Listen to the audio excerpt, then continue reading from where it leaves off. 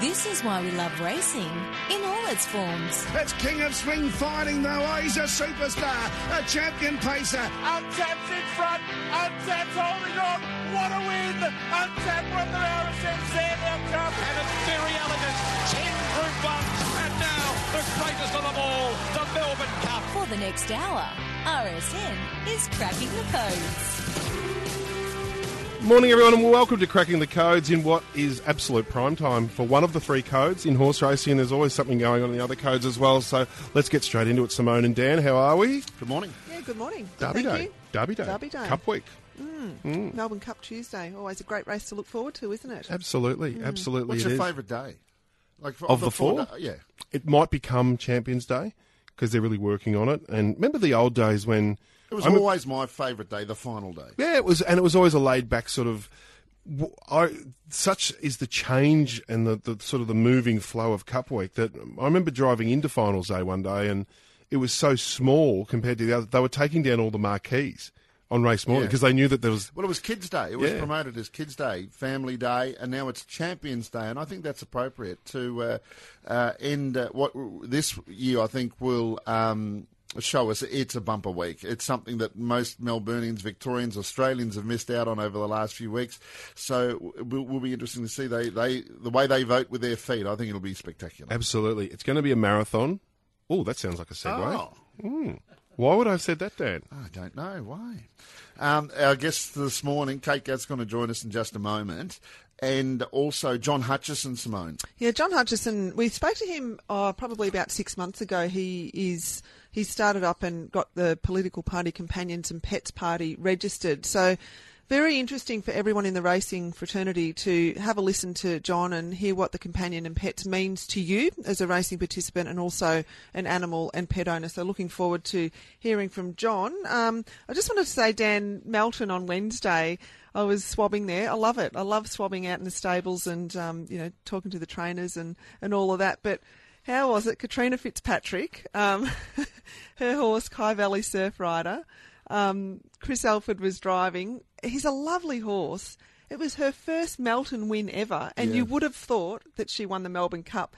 I was waiting for her to break into a yodel. I was going to say, this is the yodel. Oh, her exuberance and her excitement, and anyone that was in arm's reach got a hug off Katrina back in the stabling area, and you could hear her, and she was so wrapped and thrilled and everything else. And then she messaged me and said, "Oh, your dog's just won at Ballarat. I'm at Ballarat Greyhounds as well." So her and her husband were at Ballarat Greyhounds. So a big day for Katrina, but just so the way lovely she to see. celebrates too. I've seen her one day run the whole length of the straight at a venue, and the other day, if you didn't know Katrina, you would have thought someone was getting attacked because her yelling and her emotion is very similar to someone that is being attacked by somebody. So I think a few Imagine people ringing might have got a bit 911. 911, hello, what can you report? I have no idea. There's a yodeling attacker. And of course on Derby Day, it's hard not to be nostalgic and look back on some of the great derbies, and this might be one of the best. Caraman has gone up very quickly on the outside and is being tackled wider on the track by Hallberg, and they were followed further away in the field then by Dulcify, who's starting to come home well. Just a seal in behind them, followed by Turf Ruler, and back behind them with Trust, about 250 to go. And Caraman is clear now from Hallberg, and Turf Ruler coming again, and Dulcify starting to fly home. Dulcify is out after Caraman. Dulcify going home the better, got to the lead close to home, and Dulcify will win the Derby. Dulcify has won by a little over a length to Caraman. Turf Ruler is third. It was amazing 12 months for Dulcify, wasn't it? Matt coming out to win the Australian Cup in the autumn, the Cox Plate the next spring, and well, we know how that story ended on Cup Day of 1979. Sunday the 6th of November, the New York Marathon is going to be run. And in a way, I think we all feel like we're going to be a part of it because our next guest is running. It's a bit of a dream, a lifetime ambition as a long-distance runner, but also running on behalf of the EB Foundation. And I speak of Kate Gath, who is our first guest. Thanks for joining us, Kate. You've got a big couple of weeks coming up. Yeah, pretty busy, and thanks for having me. Well, you're going to run in the New York Marathon, and I think we broke that news, didn't we, on Cracking the Codes at some stage earlier on in the year? I can't remember what show it was, but I know I got a giggle out of you at the time because I don't think you had even made up your mind. But let's set up the situation. you are a long-distance runner, and you've been training for long-distance running for a long time, but in particular for this New York Marathon through the course of this year. Tell us how it come about and who you're running for. I know it's a great cause, but there's a terrific tie into harness racing here. Yeah, there is. So it came about quite a fair while ago now. I think it was, Christmas last year, and I was approached by EB Research Australia to run the New York Marathon to raise funds for EB, which is epidermolysis bullosa, which is a skin condition, and basically babies are born without the protein that binds their skin together, and so their skin just peels off, and they can't play in playgrounds. They're covered in bandages. Their parents can't even pick them up as their skin just flakes off. It's a really horrible disease, and it's just like awful to watch, and agonisingly painful for the babies. And there's milder forms that are bad enough, but the extreme forms affect your organs, internal organs as well. So those people don't live very long, and it's only about 1,000 people with it in Australia, so it's quite rare, and it's the reason that most of us haven't heard of it until now. Our mate Juddy from Ben Park's daughter has this condition. Kendall, yeah, that's right, Kate, isn't it? Was this inspired a little bit by Kendall's story as well? And Tilly Wilkes, Tough Tilly. Yeah. Yeah. So I hadn't. So Craig Judd, put me on Tough Tilly when she started racing. And Craig Judd is, from Benstead Standardbreds, who owns it, and his daughter, does have this condition, and she's older now, and it's not as bad. But he knew Corey Wilkes, who is the father of Tilly Wilkes, and when Tilly was born, her parents just wanted to do everything they could to find a cure and raise funds, and so they started the Cotton Ball and a lot of huge fundraisers around Australia to try and raise funds to find a cure. And it was through that association with firstly Craig and then Tough Tilly and then Corey Wilkes and his daughter Tilly, who Tough Tilly is named after, that this has all come about, and it's been such a great ride.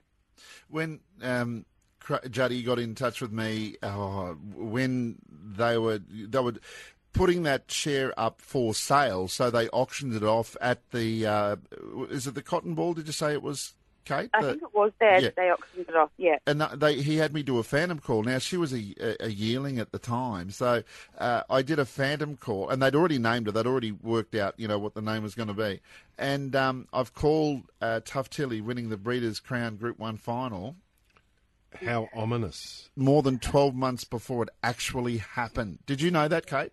No, I didn't. I didn't know that. Actually, I didn't know that at all, Dan. Can you tell us about our futures too, Dan? Well, I don't want to know about mine because I've got this weird. So is Kate going to nail it? Not Nostradamus. So, Kate, you're going to run 417th. Are you still going? I was asked to do it that way. It wasn't actually my original idea. I can't take any or all of the credit for it, but Craig did want to do it that way, and so I adhered to the request, and that is a true story. It's quite remarkable because bizarre. You didn't just beat any average horses when you won that race.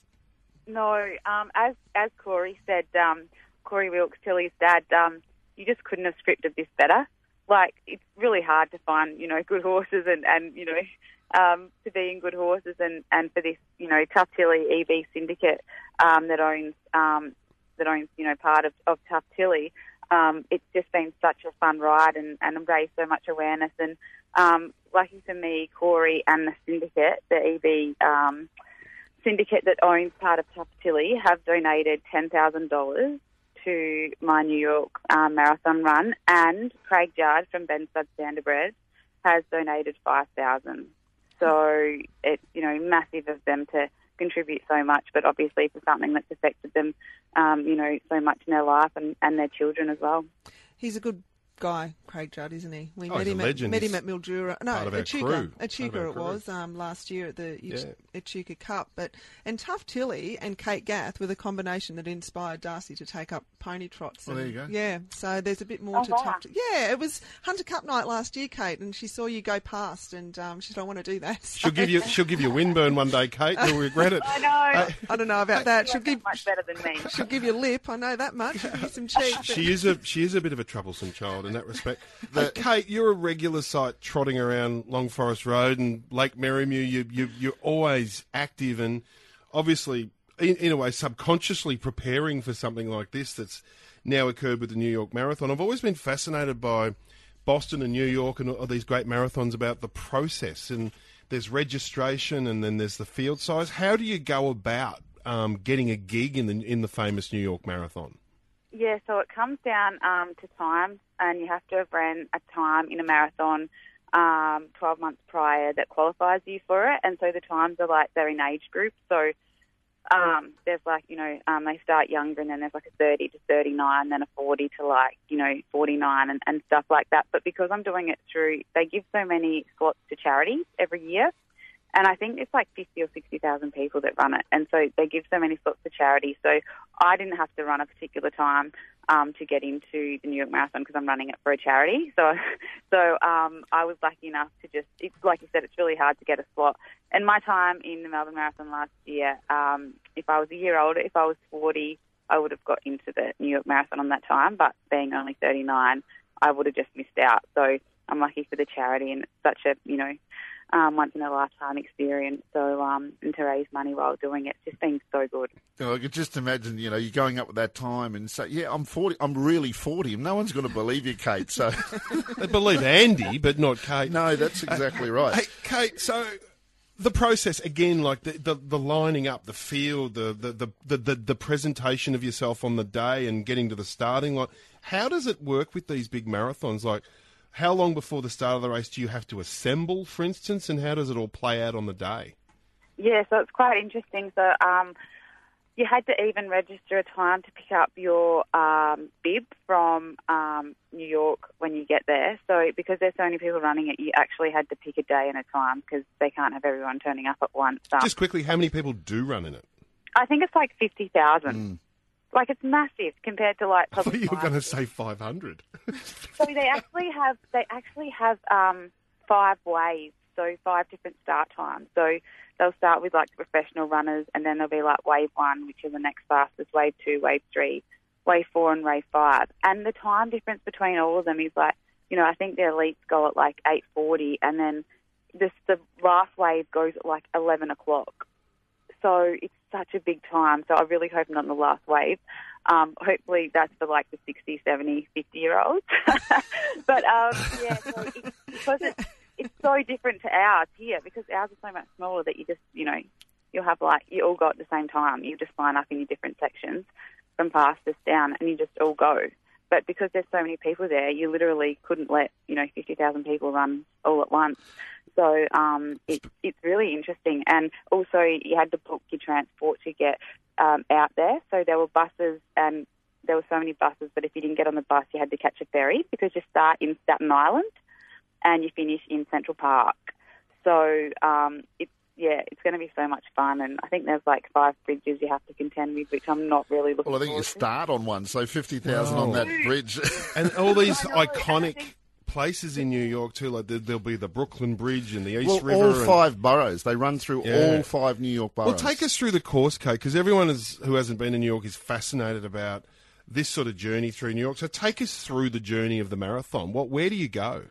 So like I said, you start at Staten Island and you start on that bridge, Navajo, or some huge bridge. I looked at the elevation map as well. So the first bridge looks like the biggest. The others don't look as bad. But then you go through like all 5 boroughs, and then you come into halfway, and the crowd must start literally at halfway, so at like the 20K mark. And I was watching a video of a guy who ran it and won it, but this year he's referring to wasn't the year he ran it. It was his first year in it, and he got through halfway and he heard the crowd, so he just started hammering. Didn't realise how far he had to go. Oh, no. So apparently the crowd's huge and there's bands playing on the street, and it's just like Jonathan Brown did it for TV research a few years back, and he said he's never experienced anything like it. But I think the last few Ks into Central Park, I haven't been to New York before, but I think from Manhattan up like to Central Park, it's a fair rise. So it's a pretty brutal course and not one that anyone aims to get a faster time on. It's just pretty brutal on the body, and I think Jonathan Brown had to get home and have surgery after it, so he really stuffed himself up. So we just want to get through it and finish, and and raise as many funds as we can for EB. What sort of training have you had to do, Kate? Have you had to do a lot more than Melbourne? You know what to expect now, and I suppose with Melbourne you go in a little bit. You think you're prepared enough? Were you? And do you think you're prepared enough for New York, or is it still so much of an unknown that you're just going to go out there and do your best?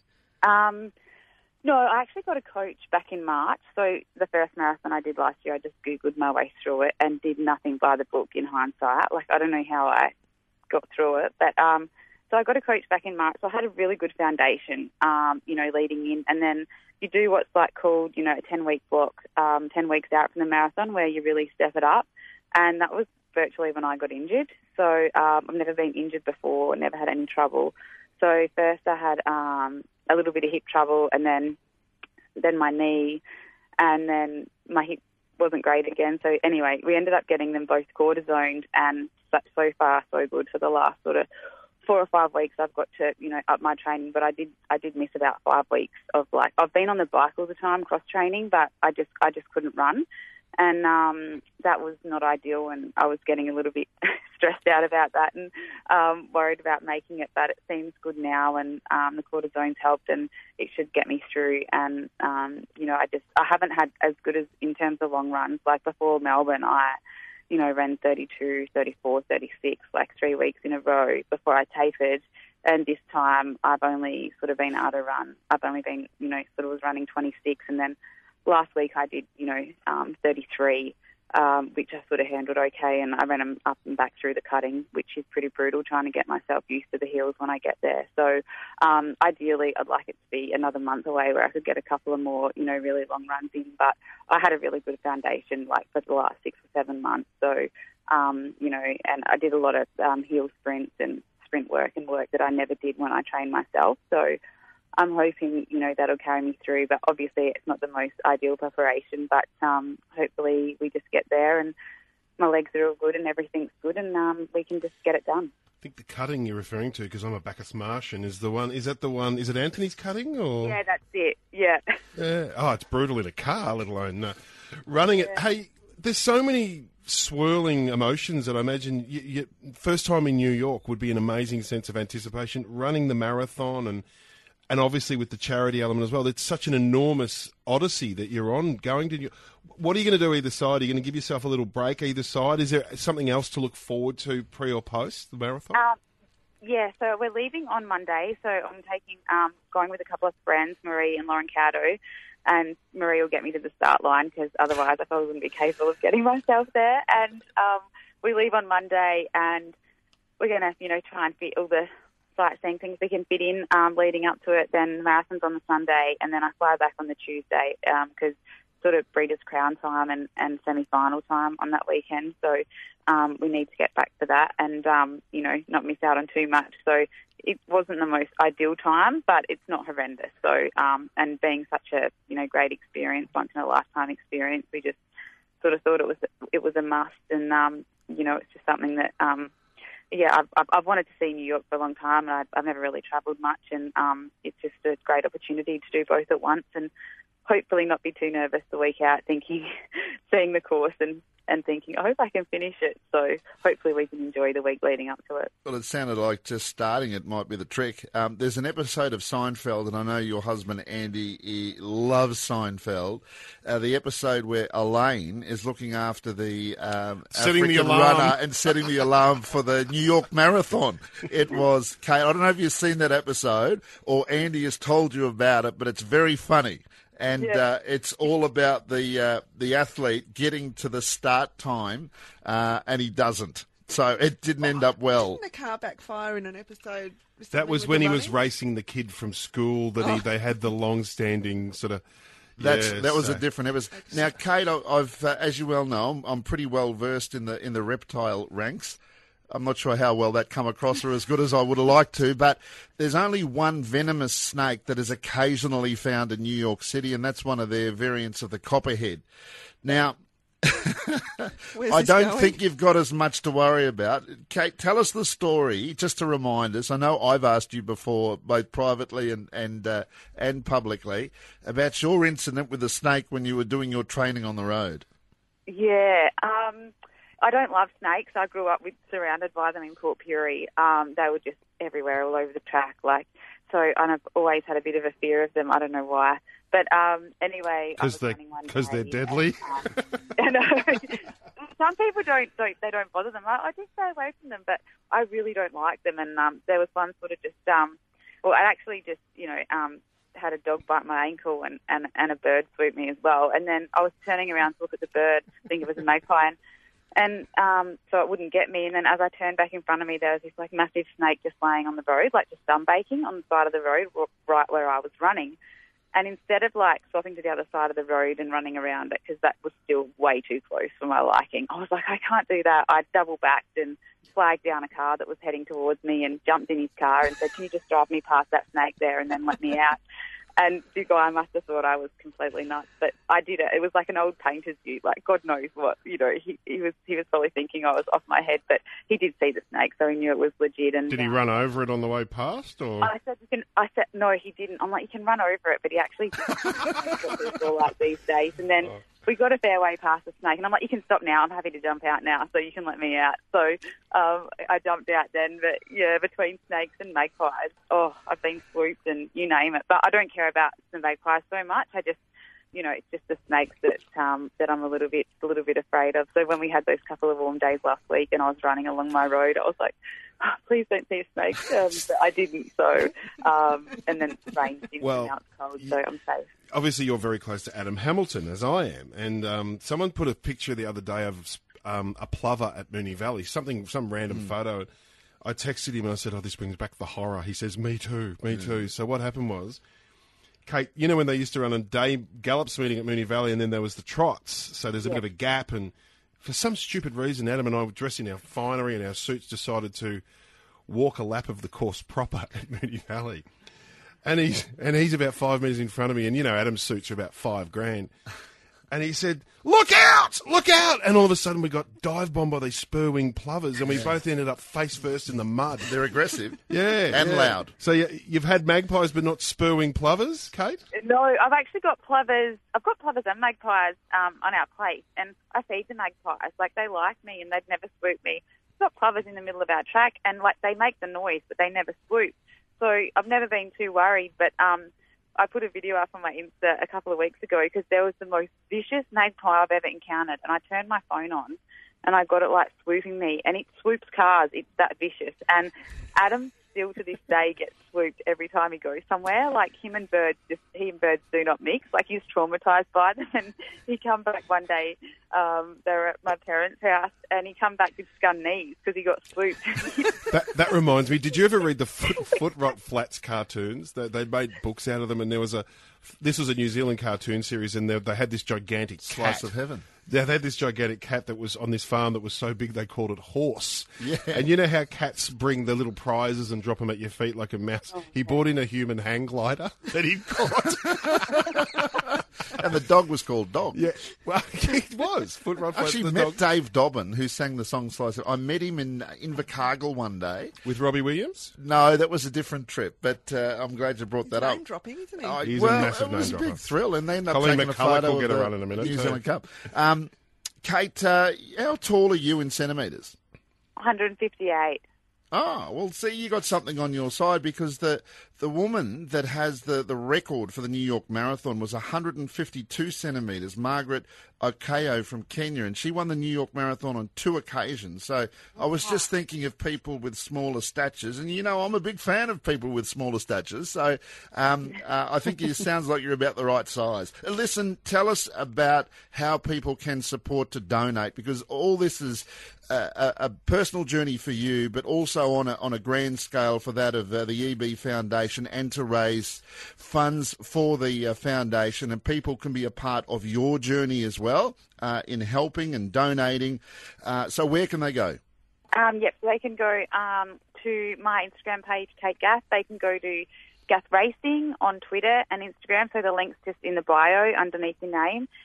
It's unfortunately a US fundraising page, which is quite annoying when you're donating in Australian dollars because it converts, but it will go to the Australian arm of the EB research, and it will give them much needed funds to try and find a cure and help all these people living with this, disease that's really awful. And it's quite, gut wrenching when you watch videos of them, and particularly when there's little babies, and and parents don't even know that they're having a child with it until the child's born, and they've got a little mark on them, and then they get diagnosed. So it'd be really great to help all those families. And Eddie Vedder does a lot for it in the EB research in the US. So I think he's coming out here and doing a couple of things involved with it as well. So it's really good. Something that's really good to get behind and can really help those less fortunate than us. Yeah, indeed. Eddie and his wife Jill Vedder, of course. Eddie's lead singer of Pearl Jam. Dan's probably met him, Kate. I haven't, but I want to. They have they actually have a big ball in the US on the. I was going to be Kate's date. Yeah, that's it. But it was sort of a bit hard to go to that and get back in time. So I'm missing out on the big, balls that they have there in New York, which would be absolutely, outstanding to go to. And Eddie Vedder and stuff, would be there as well and playing. So next year, Andy'd be okay if I went with you, yeah? Oh, yeah, because he doesn't do long-haul flights, Dan. So, yeah. All right, put me down. Could you put up with... think you're with Tanya, another blonde Yeah, girl, well, that's true. Could you put up with Dan in that circumstance, Kate, do you think, or...? I'd be in business, so it wouldn't matter too much. Be like that. Be like if he was with his mates, Robbie Williams and Eddie Vedder. It'd be like, who are those two blokes with Dan Malecki? Good on you, Kate. You're just a legend. Like I'm in awe of people like you, and I think we all are. I can see Simone's face as well. You just do such extraordinary things for such extraordinary reasons, and you can run too, which is another difference. So good on you. Who doesn't love a challenge? Hey, life's boring without him. So I was just, really appreciative that I got given this opportunity and that I could make some small difference to someone out there. Yeah, we're going to enjoy the ride with you. I don't know as much as you will the 42 kilometres, but we wish you all the very best of luck, Kate, and look forward to having a chat on your return. Thank you. Kate Gath there, and good luck too with Tough Tilly, who's in the Group 1 Queen of the Pacific, which is rather fitting for both horse, perhaps, and driver. Kate Gath in tonight's Group 1 at Melton. Loving their racing, pacing and chasing. Matt Stewart, Dan Malecki and Simone Fisher.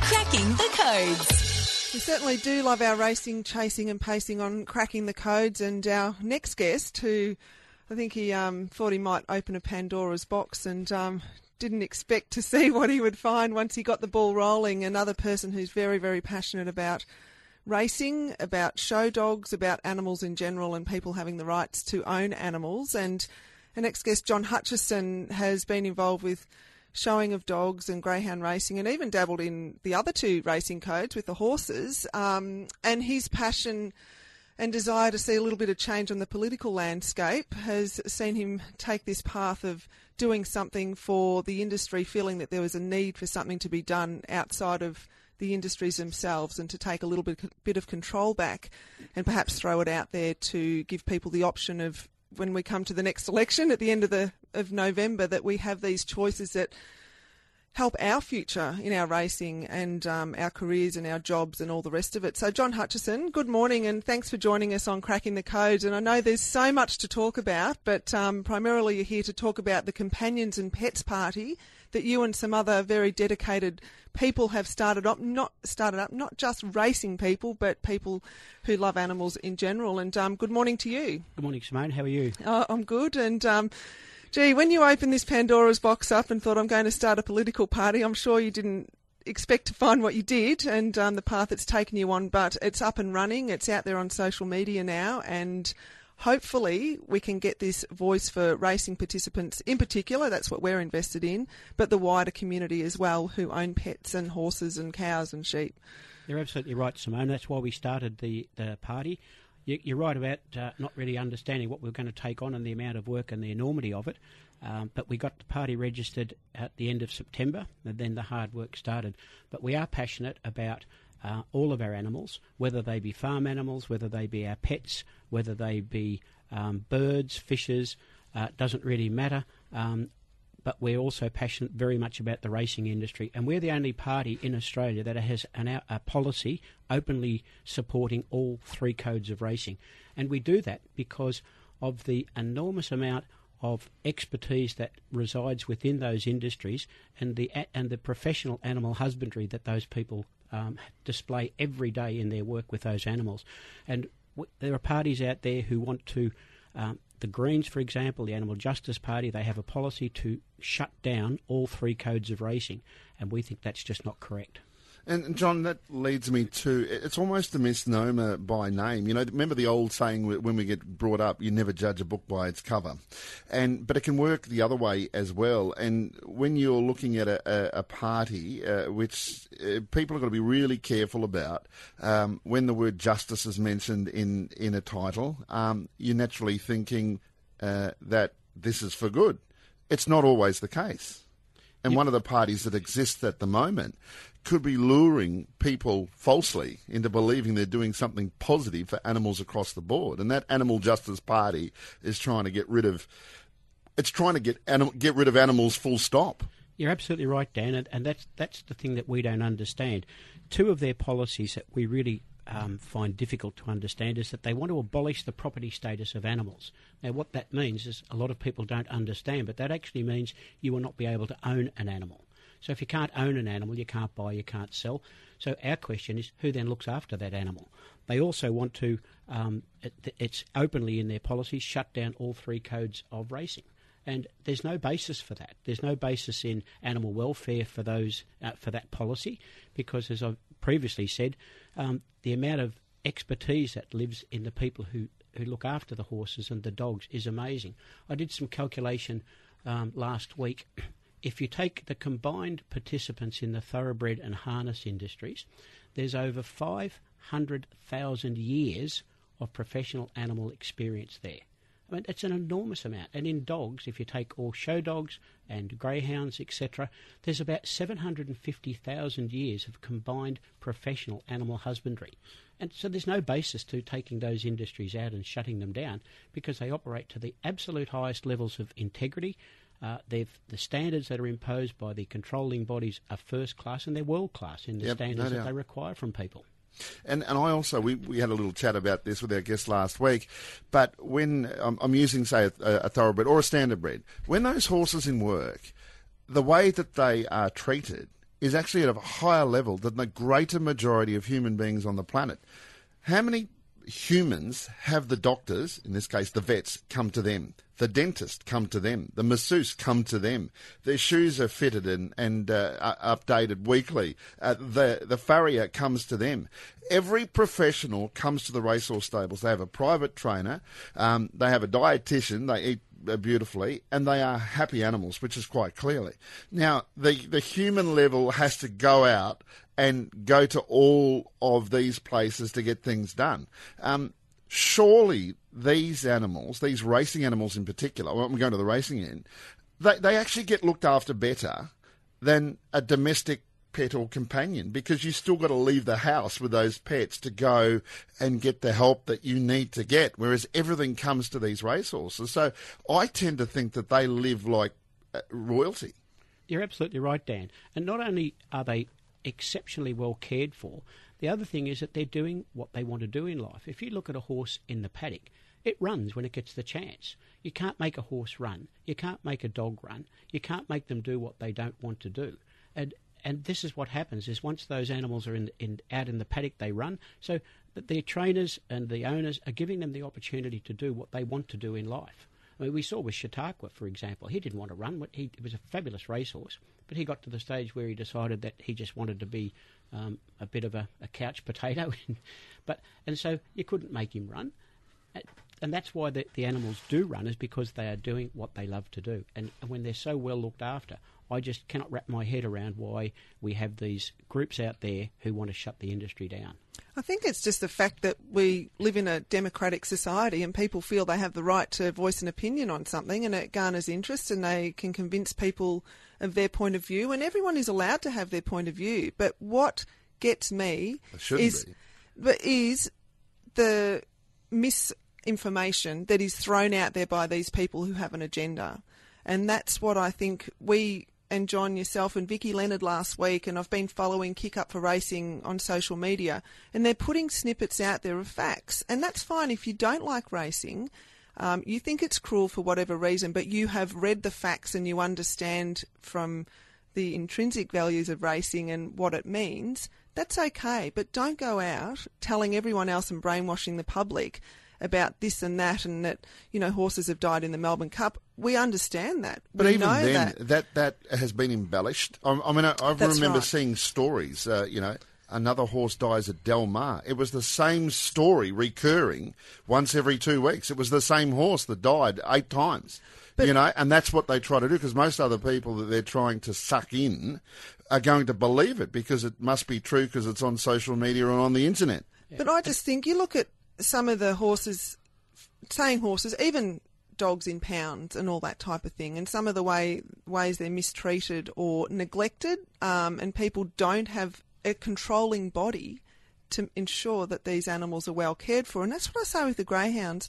There is no dog in Australia, or the world perhaps, that is so governed by an industry and controlled. And, you know, we had stewards out during the week checking that every dog and a kennel inspection. What domestic dog has someone coming around making sure that it's got a clean bed, or its yard's been cleaned up, or its vet work is up to date? I mean, we have to keep these records, and this is the message we have to get out to the public about our level of expectation and what we have to ensure happens with these animals. And it's across all racing codes, not someone saying, 7 horses died in the Melbourne Cup. Well, how many horses have died in paddocks through neglect or a broken leg, or they've died a horrible death starvation because of the lack of care? Yeah, and ignorance. Yeah. And that's the very point, Simone, that the Companions and Pets Party is trying to tackle. For too long, the narrative has been held by these people who have bizarre beliefs, and they do spread misinformation. And we've decided that as a party, we will take back the narrative around presenting the facts to people so that they can make the proper judgment on these industries. And you're right about the governing bodies. There's codes of ethics, there's codes of practice that exist in all of these professional organisations. We see it through dogs and cats, and we see it through poultry associations. We see it through Greyhound Racing Victoria, Harness Racing Victoria, and Racing Victoria Limited. All of these have the highest standards, and up to now, the narrative has been held by these animal extremists who are quite happy to spread lies, and we want to take that narrative back and start to tell the truth.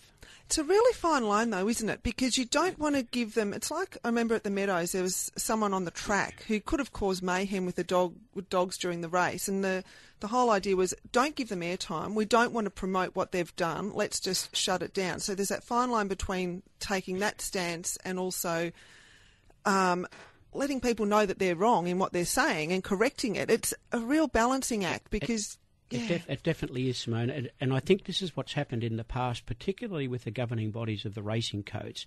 They've probably tried to remain politically correct and politically neutral, but at the end of the day, if you allow someone to spread lies about your industry without refuting those, then sometimes those lies become fact simply because they've never been disputed. And that's what we're trying to change. And we look at, if you take farming, an absolute essential industry to our communities. They want to actually make it illegal for farmers to farm animals. Can you believe that? So they actually want to shut down all animal farming and turn everyone into vegans. And our opinion is that we respect people's decision on their dietary needs and all of those sorts of things. We want them to respect ours as well. So, and everyone will be eating vegan cheeseburgers. Think about that. Vegan hamburgers. Think about that. I don't have a problem with that, but it's taking away everyone's right to... If it's their choice, Simone, that's fine. Right. That's exactly right. And that's what it is. And sticking to the things, I always got brought up with, you only talk about the things you know about. And if you want to know about something, you study for it and you find out about it. And that's all about experience in life. And you are better for finding out that information. It's for every walk of life, for that matter. It's advice that everybody should take on board just to learn more, just to be respectful of what happens rather than you close your eyes, you close your ears situation. with your party, now people that have got into the gist of the conversation here this morning, John, we'll just reiterate the party that you're with is the Companion and Pets Party, and there's an election coming up, and you created this particular party as in opposition to the Animal Injustice Party. Oh, sorry, did I get that wrong? What's it called, Simone? You may have. Well, but I think we know what people you're talking about. are going to look at that, and they're going to be drawn to think, oh, well, I'm going to support a party that is looking after the welfare of animals, and this is not necessarily the case. And I've done that. Yeah, I think a lot of people would have done that. I would have done that unknowingly previously, and I feel embarrassed to say now that I may have done that previously. And that's the real worry, Dan, is because I think there is a lack of understanding out there. We're standing candidates in all of the upper house seats, so we do hope that particularly the racing industry of all three codes will support us. But, I mean, you have the situation that even the government of the day, the information that we have is that they are going to be supporting and giving preferences to the Animal Justice Party. Now, that absolutely defies belief in me, and I'd love to have an opportunity to have the Premier of this state sit opposite here and have a debate on animals and ask why they are supporting a party that wants to take animals out of people's lives when we want to keep animals in people's lives. And you think about the pandemic in the last 2 years. Some people would not have got through that pandemic without their animals. There's no doubt about that. What a incredibly important point that you've just brought up there. Obviously, there was a rise in companionship with pets over the last couple of years, and from a mental wellness perspective, from the human's point of view and the animal's point of view, how important that was for so many people, indeed. And I haven't heard a lot mentioned about that for the help, just for the human population. Very, very valid point. I'm glad you brought that up. Do you think sometimes, John, and even some people listening are a little bit sceptical, and, admittedly there would be a lot of people thinking, racing's too big. What would you say to those people that it might not happen, in the next year or two, but maybe in 20, 25 years, it might even happen sooner? Do you think that people who are a little bit sceptical are saying it'll never happen to us? The government are too invested in racing. What's your what would you say to those people who think we're invincible? I have heard that argument, Simone, people saying we're too important to the government, etc., etc. But if you look at the way that these extremists operate, they take it a little bit by a little bit. So they've started to work on jumps racing, so that's the first part of the thin end of the wedge. They talk about taking the whips, and the whips are really they're there as a safety feature for the horses to keep them straightened and make sure they're not there to hurt the animal by any stretch. So they work on these little bits by bit to try and take them out.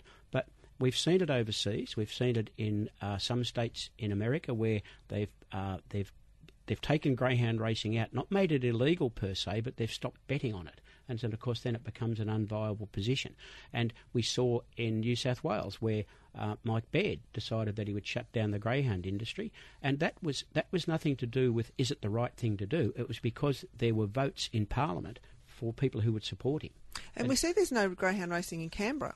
That's exactly right. And is it any surprise if you see who's in power in Canberra? The Greens. The Greens hold the power up in Queensland, in ACT.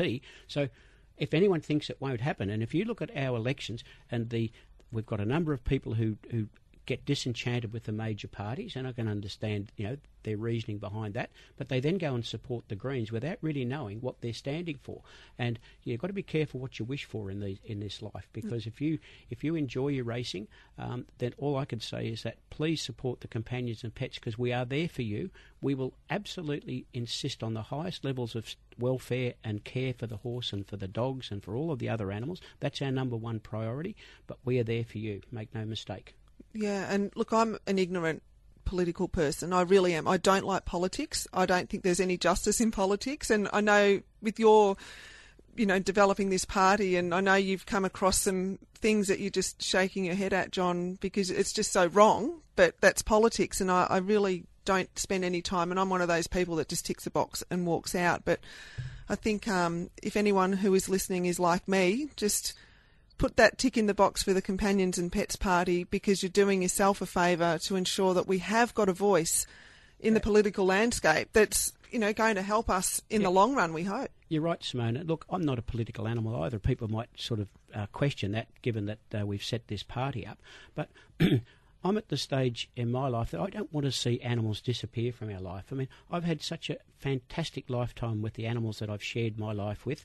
I've written 2 books on my breed of dogs. I'm passionate about greyhounds, and I'm passionate about the racing industry. I'm passionate about all animals.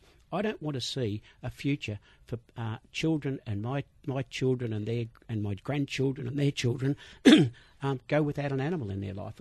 What a sad case that would be if they weren't able to enjoy all of the things that an animal brings to your life. And Dan, you've heard me before, the whole Melbourne Cup thing drives me insane, how it's an extra long weekend for the school kids, because my daughter has never sat at school and had a Melbourne Cup sweep drawn in the classroom in the morning, or has she listened to the race being broadcast on a scratchy PA when they've been outside and it was literally the race that stopped the nation. Whatever you were doing, it stopped. She doesn't experience that. And so it gets my back up already about this time of the year with all the negative press we're receiving for the Melbourne Cup. And people forget that there's how many thousand horse races a year? It's not just one race. Also, how many hundreds of thousands of jobs within, not just hands-on within the horse racing or greyhound industries, the extension beyond that and all other realms that are supportive and collectively involved with the horse racing industries. How do those people get the knowledge as they're growing up, or the opportunity to understand there are plenty of options within horse racing? It doesn't mean you have to be a trainer or a jockey as well. And now, when I was a kid, I was going to the races, practicing up the races when I was 8 or 9 years old. Now you can't get into any of those venues until you're somewhere between 16 and 18, accompanied by an adult, and it's much difficult to get that earlier head start in life. If you're not getting wind of some of those things in school, you've got to be a late bloomer before you find about extra opportunities. And a lot of people fall in love with it at any stage through life. Sometimes they go through their whole life. They pick it up at a certain stage when they get an opportunity to deal with animals, or even later in life. We know of plenty of examples in all of the racing codes where that happens. And one thing maybe, Banjo Patterson was a concrete part of the curriculum, because a lot of his work is about horse racing. Greatest poet in Australia, without any shadow of a doubt. Maybe we need to bring that into the kids' curriculum, because there's a lot of horse racing involved in that, and there's a lot of history involved in that as well. And it's proper English, because he was a journalist and a poet. So maybe there's another realm, because I know I love reading his works. They are fantastic. So there's another element to it. Again, the inspiration that it provides for so many other people that write books, could be authors. It gets to an extreme point now, John, but as it does with your love, you're an author. And actually on that, tell us about the books that you've got. I've written 2 books on our breed. We've had Bichon Frise for 45 years, and it's been a passion of mine and my wife Wendy. Describe what a Bichon Frise looks like. A Bichon Frise is a little white fluffy dog. They stand about 12 inches at the shoulder, or at the that's their maximum height, and they're a little powder puff dog all over. But they're an absolutely beautiful breed to live with, and that's the experience that I've had with dogs right throughout my life. And it's a passion when you sit and spend 2 years of your life to write a book and research and all of the things about that breed. Well, it's great dedication, isn't it? It is. Incredible dedication. Yeah. And imagine people who don't get the chance to experience an animal in their life. It would just be a really sad situation. But so I've enjoyed a long time with my animals and had greyhounds. I've had people in my family who have been jockey and trainer of racehorses. So I've had it. Tradition in racing, and I'm not a mad punter by any stretch, so it's not as if I do it because I enjoy gambling, but who doesn't like to have a bet on the Melbourne Cup? But it's the passion for animals that has driven this party, and we just hope that other people out there will share that passion and support us. Yeah, look, hopefully we'll definitely put it out on Twitter from the station here and myself, and look, hopefully all the racing enthusiasts listening will prick something in their ears when they hear about the Companions and Pets Party. And it's not just small fluffy dogs, it encompasses all animals, whether, like you mentioned, a goldfish up to a cow or whatever you have as pets, camels, whatever it is. And John, look, we really appreciate you joining us on Cracking the Codes this morning. The word is getting out, and look, we just need it to keep getting out and support your party, because you're doing a wonderful job. What everyone's probably been saying for years, we need someone to do something, and and you're the man. So an incredible amount of work. I couldn't even begin to imagine what you've done behind the scenes. But hopefully people do appreciate it and see the value. Well, thank you, Simone. We've certainly got a lot of passionate people in our party and a lot of passionate candidates standing for us. So thank you very much for this morning. And I think I can talk on behalf of a lot of people, not necessarily everybody, but when you do go to the polling booth and you spend time cogitating, there's nobody you want to preference in order to put your votes in. So in this case, for a lot of people, it's going to save them many minutes when they know they can just go straight to the Companion and Pets Party, and if enough people end up voting for the Companion and Pets Party, it becomes a higher option and viability for some of the bigger parties to use the Companion and Pets Party as one of their high preferences as well. So it works in the long run. It does. Thank you very much, Dan. And Matt, good to see you back in the studio with us, ducking out for a minute, but that's okay. We like having your company. Yeah, ducked out for about 30, actually. Busy day, though. We have got a lot to look forward to. Spring ticket later on as well. So but that was a terrific interview, an important interview to raise that awareness, because there's a few tricks that have been thrown out by other parties there, and it's well worth us reiterating to the supporters of not just all the three codes, but of animals in general. And off the back of Vicky Leonard last week with Kick Up, which is sort of a response social media group. Again, similar to what John's, very, very similar categories of response to mounting inaccuracies in the objections to horse racing as well. So we're doing a bit of a cake gaff later on today, Dan, aren't we, with our marathon radio session with Spring Ticket. Guys, well done. That was such a fascinating interview with John, of course, and Kate. She's a bit of a hero poster material for me now. I think she's just a superstar, as are you two, of course. Thanks. Got any posters available, Simone, that we can put on the wall? Posters? Of yourself, of your good self? I don't think so. Oh, I don't. It's not something I get in the habit of doing, making posters of myself. No, it would seem a bit odd. 37-time fashions on the field by now, I reckon. It's a heavy CD. There's surprised there's not a race named after you. Got to go. As we said, we'll be doing Spring Ticket throughout the day. Looking forward to that with you, Dan. Week. Derby Day, Cup Day, Oaks Day, and then Champions Day. And Simone, you have a lovely week as well, and we'll reconvene next week. We will.